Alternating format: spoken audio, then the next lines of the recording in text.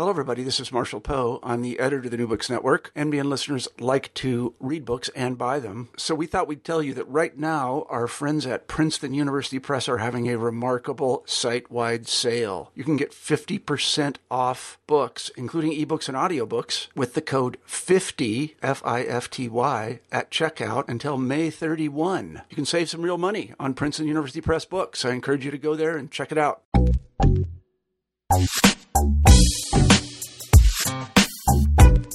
Social media is a phenomenon that continues to grow and be the subject of much consternation, commentary, criticism, and scholarly research. Attempting to truly understand social media communication practices and tools requires interdisciplinary analysis and the examination of the technology from the varying perspectives of the groups of users, developers, and experts with respect to the issues surrounding it. It also should include and look at the changes social media has and continues to bring to various fields, particularly with respect to professional communication. Jeremy Lipschultz, Isaacson Professor in the School of Communication at the University of Nebraska at Omaha and frequent blogger for the Huffington Post and Chicago Now, is here on the show today to talk about the impact of social media on various mass communications professions, many of which he discusses in his new book, Social Media Communication: Concepts, Practices, Data, Law, and Ethics. Welcome to the show, Jeremy. Thank you. Hello. Great. So what we usually like to do is start off with some of your background. How did you get to where you are? Isaacson Professor in the School of Communication at the University of Nebraska at Omaha, blogging for HuffPo. What's up with that? When I was young, I started out in radio and radio journalism, radio news in Illinois and Indiana. And then I went back to school, did a PhD at Southern Illinois University in a school of journalism. So I was very journalism focused early in my career. And I came to Omaha in 1989. And it was just as things were getting very interesting with the internet. And the internet really changed my career. It really shifted me away from my early interests in radio toward what was happening online. Great. So I see you online a lot because I follow you on Twitter. But maybe, and I'm just assuming here, so is it your interactions on Twitter and various other social media sites like LinkedIn or Facebook that drove you to write this book? Well, I think, I was working a lot on the web in the 1990s as this was developing. Mm-hmm. And our students were becoming very interested in the topic. We have a master's program in communication here at UNO. And so I was advising some theses that cut into these issues. So I had an interest. And then I think when things really began to change for me was in about 2009. I had joined Twitter the year before, but I hadn't done a lot with Twitter in that first year. Mainly it was a lot of tech-oriented people here in the Omaha community that were interacting. And we have an event here called Big Omaha that draws people in to kind of look at venture capital and startups and that kind of thing. And in that same year, in 2009, I attended Edelman PR's academic summit. Mm-hmm. And they now do these about every 2 years. But in 2009, it was very interesting because Twitter was very active with an uprising in Iran at the time. And I began to realize that something important was happening that hadn't happened before with a lot of this media and technology. And the following year, in 2010, we held a conference here on campus called Omaha 10-10-10. And at Omaha 10-10-10, we brought people to campus from across the country physically, but also virtually. We used video conferencing software as well. And we formed a social media team. We have a strong public relations firm, student-run firm here. And so they formed a social media plan. And we had probably 400 people attend our 3 days of events on campus. Mm-hmm. When we went back and looked at the analytics for the event, the reach was about 96,000 across the world. Wow. Who had in some way or another encountered our content on Twitter. And so the light bulbs for me at that point really started going off in terms of the influence that is spread through social media, the amplification of messages, the importance of trust and engagement, and a lot of the issues that I cover in the book. Yeah.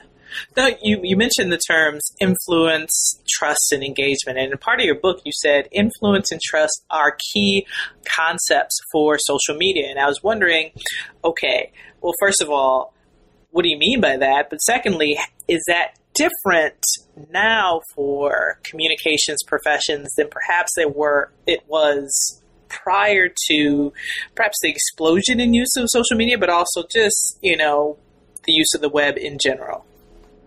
I think it is. One of the things that we kick around a lot in just casual conversations is how would have 9/11 been different if Twitter and Facebook and Instagram had been where they are now? How would that have changed or altered the conversation?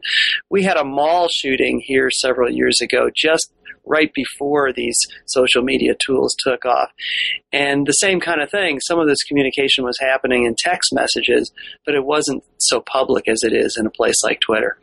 So I think when communication becomes as public as it has become, and when privacy is altered because of this, it does change the nature of the communication. I think the other thing that you alluded to that is important is early on, a lot of the emphasis in the 1990s and even pre-Twitter had to do with what we would call academically computer-mediated communication. Mm-hmm. So, the killer app, the original killer app was email. And how did email, affect people in different ways?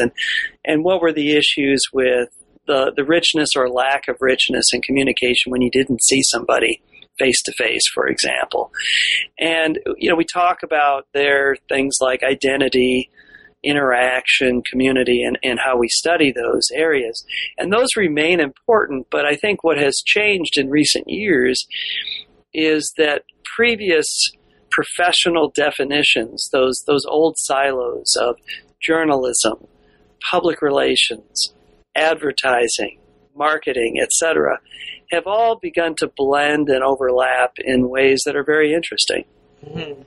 I was, one of my questions I had for you is, have the professions been redefined? I mean, because if we think about it, on Twitter, for example, a lot of the journalists are using Twitter to engage the audience, right? Tweeting out their story links or links to their stories and just comments on various things that are happening right now or currently. And you think about it, but that used to be kind of a job for a public relations person, right? Or a community relations person to do that kind of activity. So I'm wondering about the blurring of the lines, the redefining of the profession, and how actually as a professor in a communication school, what that means for you in teaching students about this. Absolutely, it's changed. I came out of an era in the 1980s when I was a radio news director where anything that crossed the line over into advertising or PR or marketing was frowned upon, right? Right. So we're very much past that place with the profession of journalism. And, to the point where not only are journalists encouraged to drive traffic to their websites, what I think is coming around the corner is what some people have talked about at places like Forbes, where there's an emphasis now on native advertising, is that journalists might even be paid not with a standard check, but based on the performance of the content that they generate. So that's a very different game to play in a sense. So you have all of those factors going on. And then, some of the things that I've talked about in the book are, what do you do about live tweeting as an event is unfolding? And we saw that recently with the shootings in the St. Louis area, and the inability in some cases to verify information, the challenges related to that, and the fact that when events such as this unfold, people with political agendas will engage in the conversation and try to influence the conversation through what we would have traditionally called propaganda, if not persuasion. And so, I think all of that has an impact on journalism because it is more of a commercial pressure. And I think even in the training, the lines are blurred. Even in the classroom, we are crossing those traditional boundaries, and students are less likely to be in an isolated public relations class, for example. They're more likely to be interacting throughout a curriculum with people who plan to go and work in newspapers or television news or radio news. Sure. And then you throw marketing into the mix, and it's sort of a free-for-all because marketing is the largest of these industries in terms of revenues, but it's also the most diverse in terms of the best practices versus things that we might conclude are unethical behavior. And there's a wide spectrum there. So I think it challenges everybody in this competitive marketplace to do the right thing, to have good business practices, but also be successful. So convergence is no longer just print and audio or video. It's convergence is the money and the editorial mixing together, right? Yeah, and I think, you throw on top of this, everything since the fall of 2008 has been influenced by some rather severe economic pressures and downsizing in many of these workforces and new growth industries emerging from that. And so the industries look quite different than they did before all of this. Now, we're talking about how social media has influenced the change in media and also education for students going into those various professions. How has social media changed communication behavior? Communication behavior? Yes. Well, it's an interesting question that you ask. I just happened to be on another campus over the weekend, and I don't normally spend much time in dorms, but I happen to find myself on a dorm floor with a friend of our son, and we talked about this a little bit. That the generation growing up is always connected now. Whether it's through Facebook or Instagram or Snapchat or whatever the case might be, it's different than when you and I were potentially experiencing that part of our lives. And so, I think what's different is that people don't handle silence well. They don't handle downtime and times for reflection very well. And I think that has an impact on face-to-face communication. And, it's the old item that a lot of people have already talked about, which is you go out to dinner, can everybody leave their phones in their pockets and purses long enough to have a nice dinner and a nice conversation? It's really difficult to do. So with the influx of all this information from various sources, from your mobile phone, from, televisions in various different places and sounds and sites, but particularly from social media, how are you finding, or in your research, people able to sort through all of the mass of information to get to either the stuff that they find has the most integrity or that is just basically true? How are people doing that, and how well are they doing in that? Well, I think in many cases, the software applications are beginning to do this for us because we haven't done it very well. And although Facebook has taken some criticism for filtering messages on the news feed, the fact probably remains for a lot of people, if they saw every single post on their news feed, they'd be overwhelmed. because of the amount of it. Even with the filtering, I get overwhelmed with the amount of posts, particularly on a weekend where something is going on. So I think that's happening at that level. I've been looking at mobile radio news recently and have a blog post in the works on this. In that industry, the apps are working to learn from what we like and also doing some filtering that leads us to not see the same stories or hear the same stories again, but also to learn our preferences, our interests. And that there might be a good aspect to that, and like everything on the internet, it's paradoxical.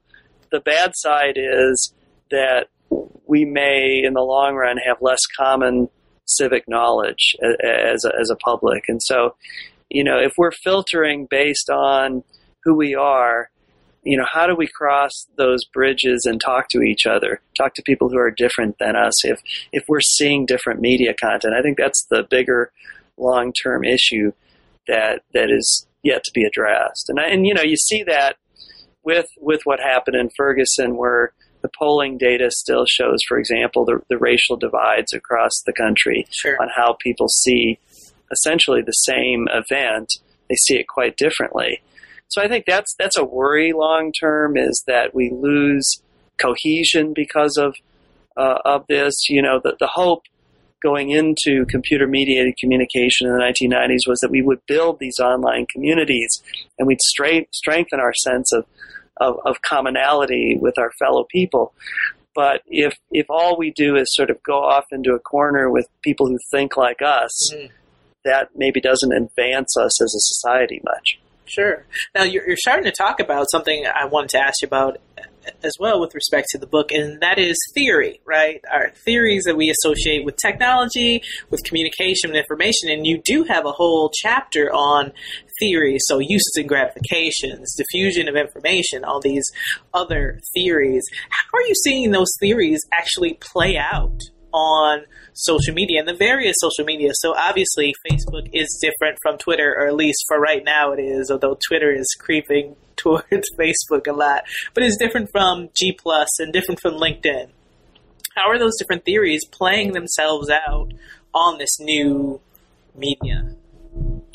Well, theory is important. Academics like to rely upon theory, but for a variety of reasons, but it clarifies our definitions Sure. of the concepts. So it clarifies what we're talking about. But the thing that theory does when it's helpful is that it gives us a longer term view of what we're observing. So we're making these observations, and if we make them without theory, in the absence of theory, it's really difficult to interpret what we're seeing. We can conjecture about that, but the theory really gives us direction to interpret and ultimately move beyond description to predicting where the social world is headed and what we can expect there. So, yeah, I have looked at some theories, and certain theories. I remember as a graduate student in the 1980s, the late 1980s, there were theories that were almost dying on the vine that have really had a resurgence because of social media. I mean, diffusion had been around for a long time when social media came along. But it gives us a sense of how people adopt new technologies, and then from that, how people adopt new ideas, and that there is a pattern to this adoption, and that it allows us to do things like compare what's happening between face-to-face communication and other mediated forms of communication and the impact of that. Going way, way back, the communication discipline, had something called the two-step flow of communication, later the multi-step flow of communication. But if you go back to the 1950s and that research, it was really about influence, as we were talking about earlier. It was really about how personal influence and persuasion function in a society. Mm-hmm. Originally, those studies were based on a geographic community. But what online has done is created these online communities where influence and communication is exchanged. And so you see an event that unfolds, and interpretation of that event might be rather ambiguous about how to discern what you're seeing and hearing. Mm-hmm.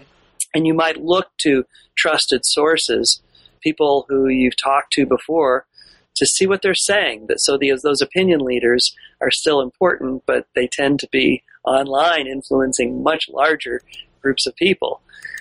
What I think is really fundamentally different in the social media era is that in the traditional media era, you had your personal social network of friends and family, social groups in your community. And then you had the media stars out there, the people that the country looked to, the politicians, the celebrities, those type of folk as opinion leaders. Now anybody with a following on Twitter can exercise that influence. And so the gatekeeping is much weaker than it was in the traditional media era. And so it does open the landscape to a broader range of influencers, I think. It extends our sphere of influence potentially to a much wider group of people. But it does run the risk of kind of filtering out the people who don't think like us. And so in that way, it is both broadening and narrowing. So I come back to that word paradox, which I played with in a book I did many years ago called Free Expression in the Age of the Internet, mm-hmm. where we were already talking about these concepts.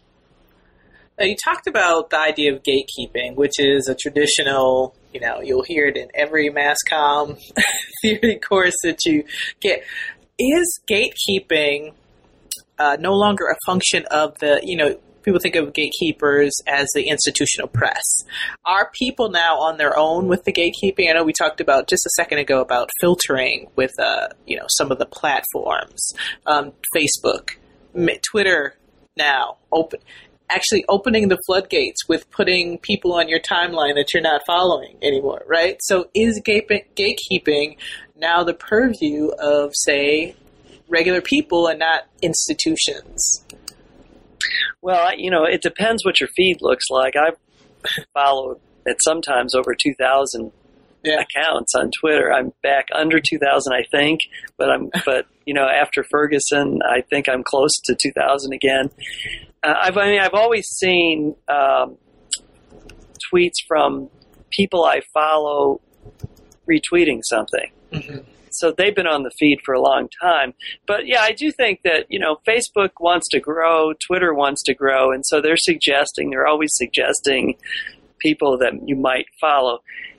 At the same time, there really is a limit to what you can follow and who you can follow, and before the feed becomes unmanageable. And I mean, that's why Facebook's answer is to filter pretty severely back down to what they think you want. Mm-hmm. So theirs is a study of, we think we know what Jeremy wants to see, and we'll try to give him that. Twitter is still sort of at the phase of trying to encourage people to add follows.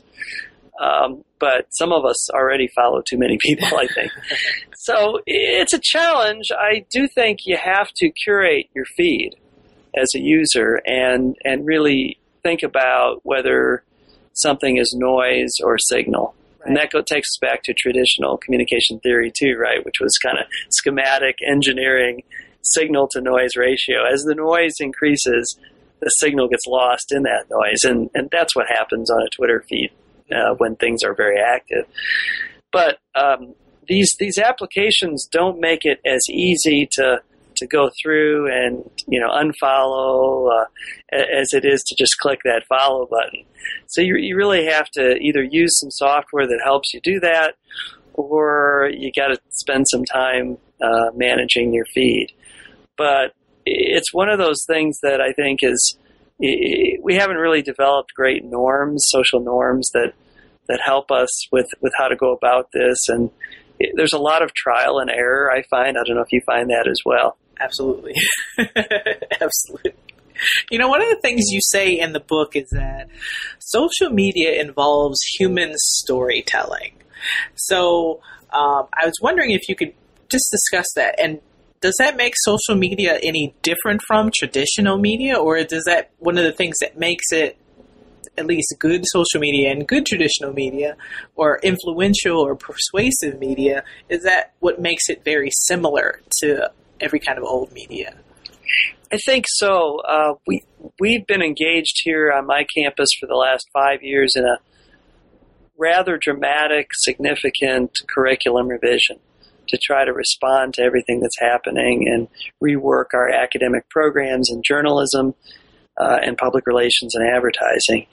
And as we had guests on campus who were experts in digital and social, and as we held hour after hour of faculty meetings to debate and discuss these issues, we kept coming back to the idea of storytelling as foundational, as fundamental to what we do in communication.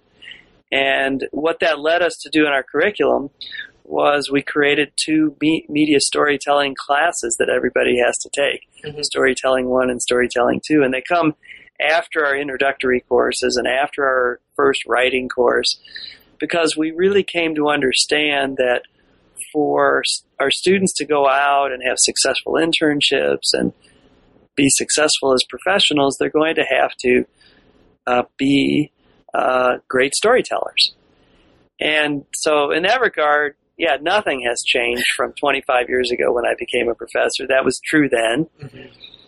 But in another sense, I think it has changed because of the nature of storytelling itself. I mean, you look at a site such as Upworthy and the way that they, manage headlines and, what some people call clickbait, the way that we are storytelling within some of these sites has changed and continues to evolve. Something becomes popular and everybody does it, right? So you had the Ice Bucket Challenge is a good example of something going viral and everybody is jumping on board, right? And if you don't, you feel like, gosh, maybe I should have or something. So, in a sense, there's a lot of peer pressure that comes to bear in social media when it's effective in this way. So I do think storytelling is an important element. A friend of mine who manages a media monitoring company, he's mentioned in the book, Todd Murphy, has a hashtag that he's used sometimes on Twitter that's called Same Rules, New Tools. And we had a debate about this over the course of several years because, he was convinced that the rules haven't changed at all and that really all that's changed is the media platforms. And I kept saying, I'm not so sure, Todd. Let's see how this plays out. And it's clear that some of the storytelling rules hold. The parts of a story, a narrative, the way a story is told still hold today. But I do think that, because of the way that content spreads across the social net, some of the rules have changed about that as well. I mean, certainly, we've known this before social media. From when I first went to graduate school, the average length of a soundbite on television news was about 43 seconds. The last time I heard a research study on it, it was about 6 seconds. So, people want things fast. They don't want to spend a lot of time on it.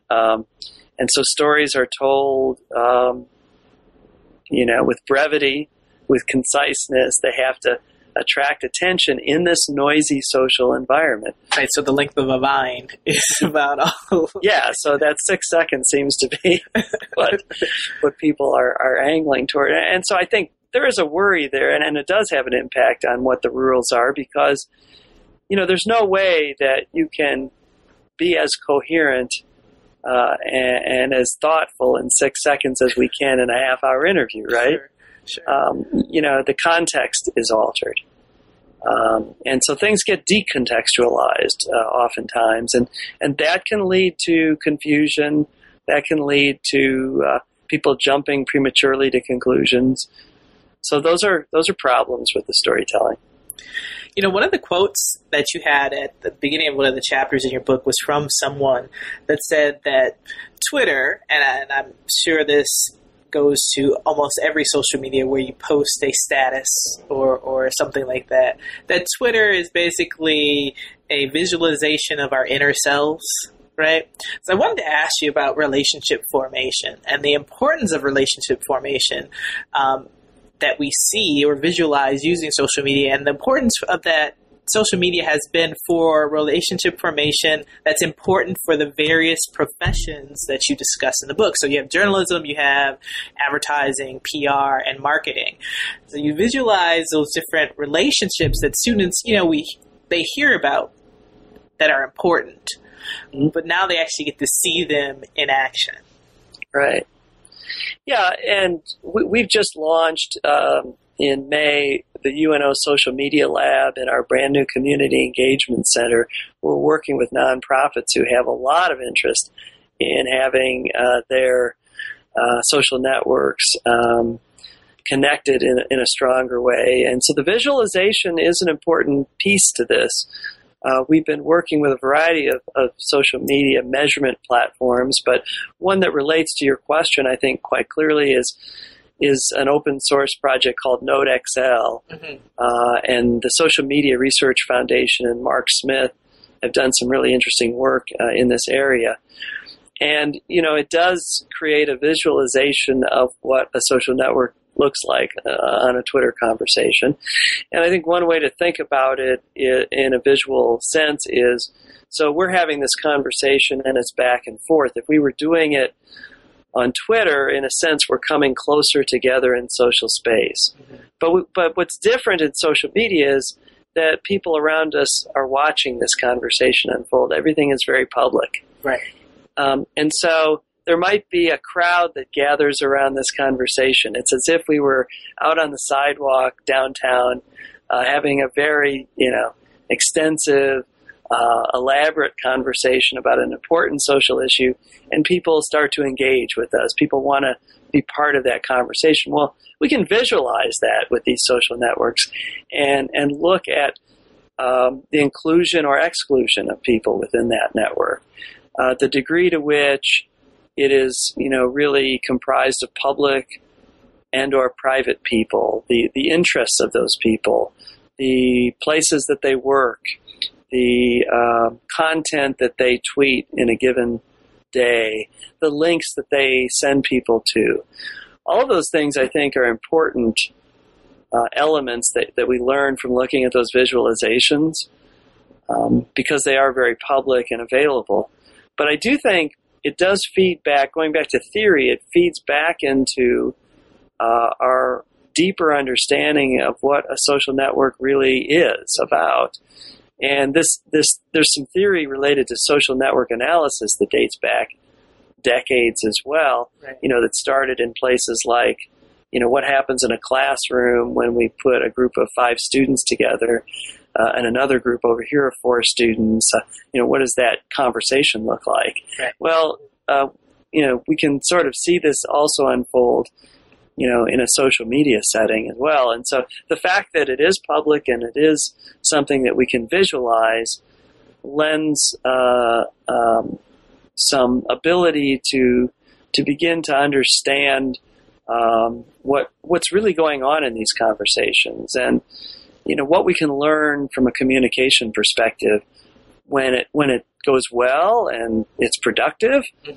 And at the same time, when people are flaming each other and it's very destructive to social unity, what's happening there? Who are the agitators of that conversation? What photographs or other rich media, generate that spark?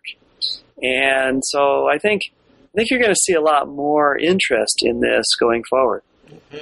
So the book is Social Media Communication, Concepts, Practices, Data, Law, and Ethics. What do you hope that your readers take away from the book? If you step back and you look at kind of what's the larger argument behind this book, and I think you've tapped into it in some of your earlier questions.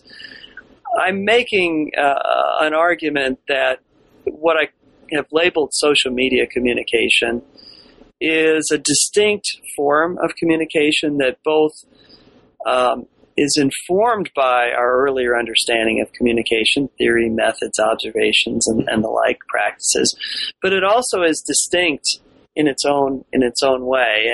And going forward, we have to give special attention to it as a different form of communication. A really good example, I think, is when we talk to students, and I talked to some incoming students this summer that were in orientation about, how they handle their personal brand.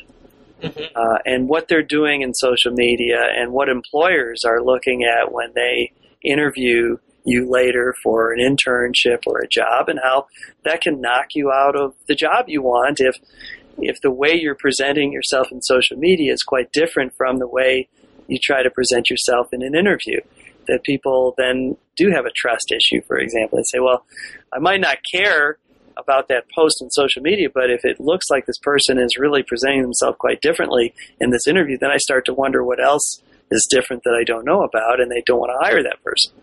So we talk about personal brand and the data that are out there, such as even the location of a tweet if they don't set their privacy setting, and who they're interacting with and those kinds of things. And so it is a special form of communication that requires a new set of practices that professionals need to use. But also, really, every consumer should know these things about social media. Because, as you notice at the end of the book, we get to, what are the legal cases that are popping up because when it goes wrong, basically. Right. What are the ethical concerns that we should all have as communicators? And then what about media literacy? What should we know that we might not know when we operate in these spaces? Because, one of the strategies you might be tempted to exercise, well, I'm just not going to go on social media. I'm not going to have any of these accounts. I'm going to not do any of it because it's too dangerous. There's all these problems with it. But then you really isolate yourself from this vibrant conversation. So, is there a way to understand, to become, literate in a social media sense, and then develop practices that put you in a better place? And it's not always easy. We were working on a story that's going to be in our local media this afternoon at 5 o'clock on one of our TV stations. There's a young woman who is trying to become a model. And so, she put a profile photo on Facebook, which, profile and cover photos remain public because of the Facebook terms of service. And somebody has lifted that photo and is using it in an advertisement. She doesn't even know who this person is, and Facebook won't tell her, who it is. She went to Facebook and said they shouldn't, can you take that down? And they said, no, we won't do that. These are our terms of service. She went to the local police department and they said, there's nothing criminal here. We can't deal with it. You might file a civil suit. So it becomes very difficult sometimes, for people to respond what's happening in these spaces. And it's not always ethical practices. In fact, a lot of times it's not what we would, looking at codes of ethics for professionals, like PR professionals, we would say that's not, really an ethical best practice. We might even look at the law and say, in most settings, using somebody's image, that they have a legal right to protect the commercial purposes of that. But what's happened, beginning with the internet and now even extending with social media, is that these old rules are being eroded. They're being blurred. And, none of this has been going on long enough that we're getting enough case law to really begin to define what are the new rules, at a legal, ethical sense. People are in the middle of developing these social media policies that I talk about in the book.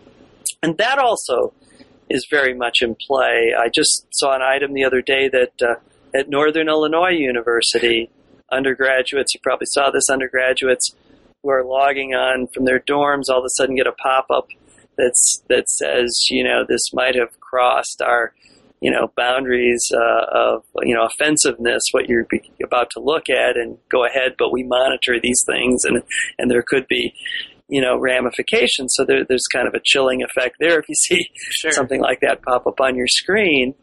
But it's a very challenging time, I think, for organizations to determine, how much guidance, what is the appropriate amount of guidance students, employees, others should be given, how much we need formal policy or not, and then, what happens when it's somebody's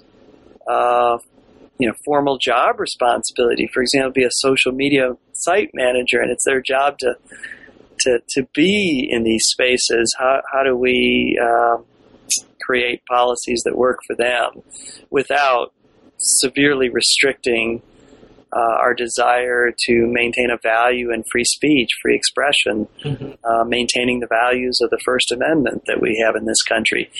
So, from an academic standpoint, it's a great time to be studying these issues.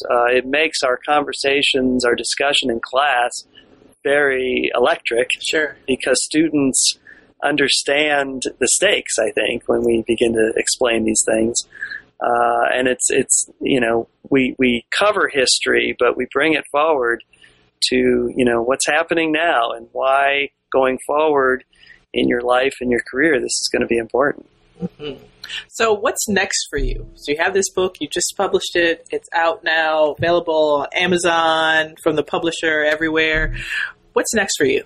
Well, in the short term, I have computer-mediated communication class tomorrow and social media metrics on Thursday. Mm-hmm. We got a measurement week coming up in September that we are coordinating. So we're focusing the community on, kind of the future of measurement in social media and what the issues are and why they should be interested in it. And, there's been some attention with the NSA story and all of that to concerns about big data and privacy. And so we want to talk about those things. But in the research sense, this book left me wanting to do much more in the area of disclosure. Mm-hmm. And the regulatory body in our country that has tried to address this is the Federal Trade Commission. But it happens kind of at the guidelines level, and there's it's not a very well-formed set of practices, if you will, but it's some guidelines. And there are some very significant issues with disclosure in social media. I attended, while I was researching this book last fall and I was on leave, I attended Social Media Week events in Chicago, and there was a particular panel organized by Professor David Kamer at Loyola University in Chicago with professionals addressing this issue. And I became very interested. I touch on some of these things in this book, but I think there's much more that needs to be talked about there and researched. And so I'm beginning to really closely examine, for example, celebrities and celebrity endorsement. There's a real problem out there right now with celebrities making thousands of dollars for tweeting an endorsement that they have a financial interest in and not disclosing that. Mm-hmm. I think that's a real serious issue going forward. People tweeting about interests of their clients, so they're getting paid to represent someone, but it's not very clear from the social media communication that they have this relationship. So I think, coming back to what we talked about at the beginning of this interview, trust, we have to have some rules of the road for how that happens and how we come to trust this broader array of communicators than we had in the era of gatekeeping when our media did some of that vetting for us. Great. That sounds very interesting. We'll be looking forward to reading more from you. So the book is Social Media Communication, Concepts, Practices, Data Law, and Ethics. People go out and get the book, read it. And we thank Professor Lipschultz for being on the show today. Thank you very much. It's been a terrific conversation. Enjoyed doing it. All right. So this has been New Books in Technology. And thank you and have a good week.